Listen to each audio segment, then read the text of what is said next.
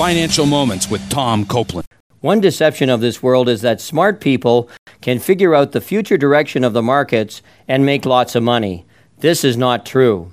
Historically, on average, only about 15% of all professional money managers beat the relevant indices, and no one can consistently predict the direction of the markets.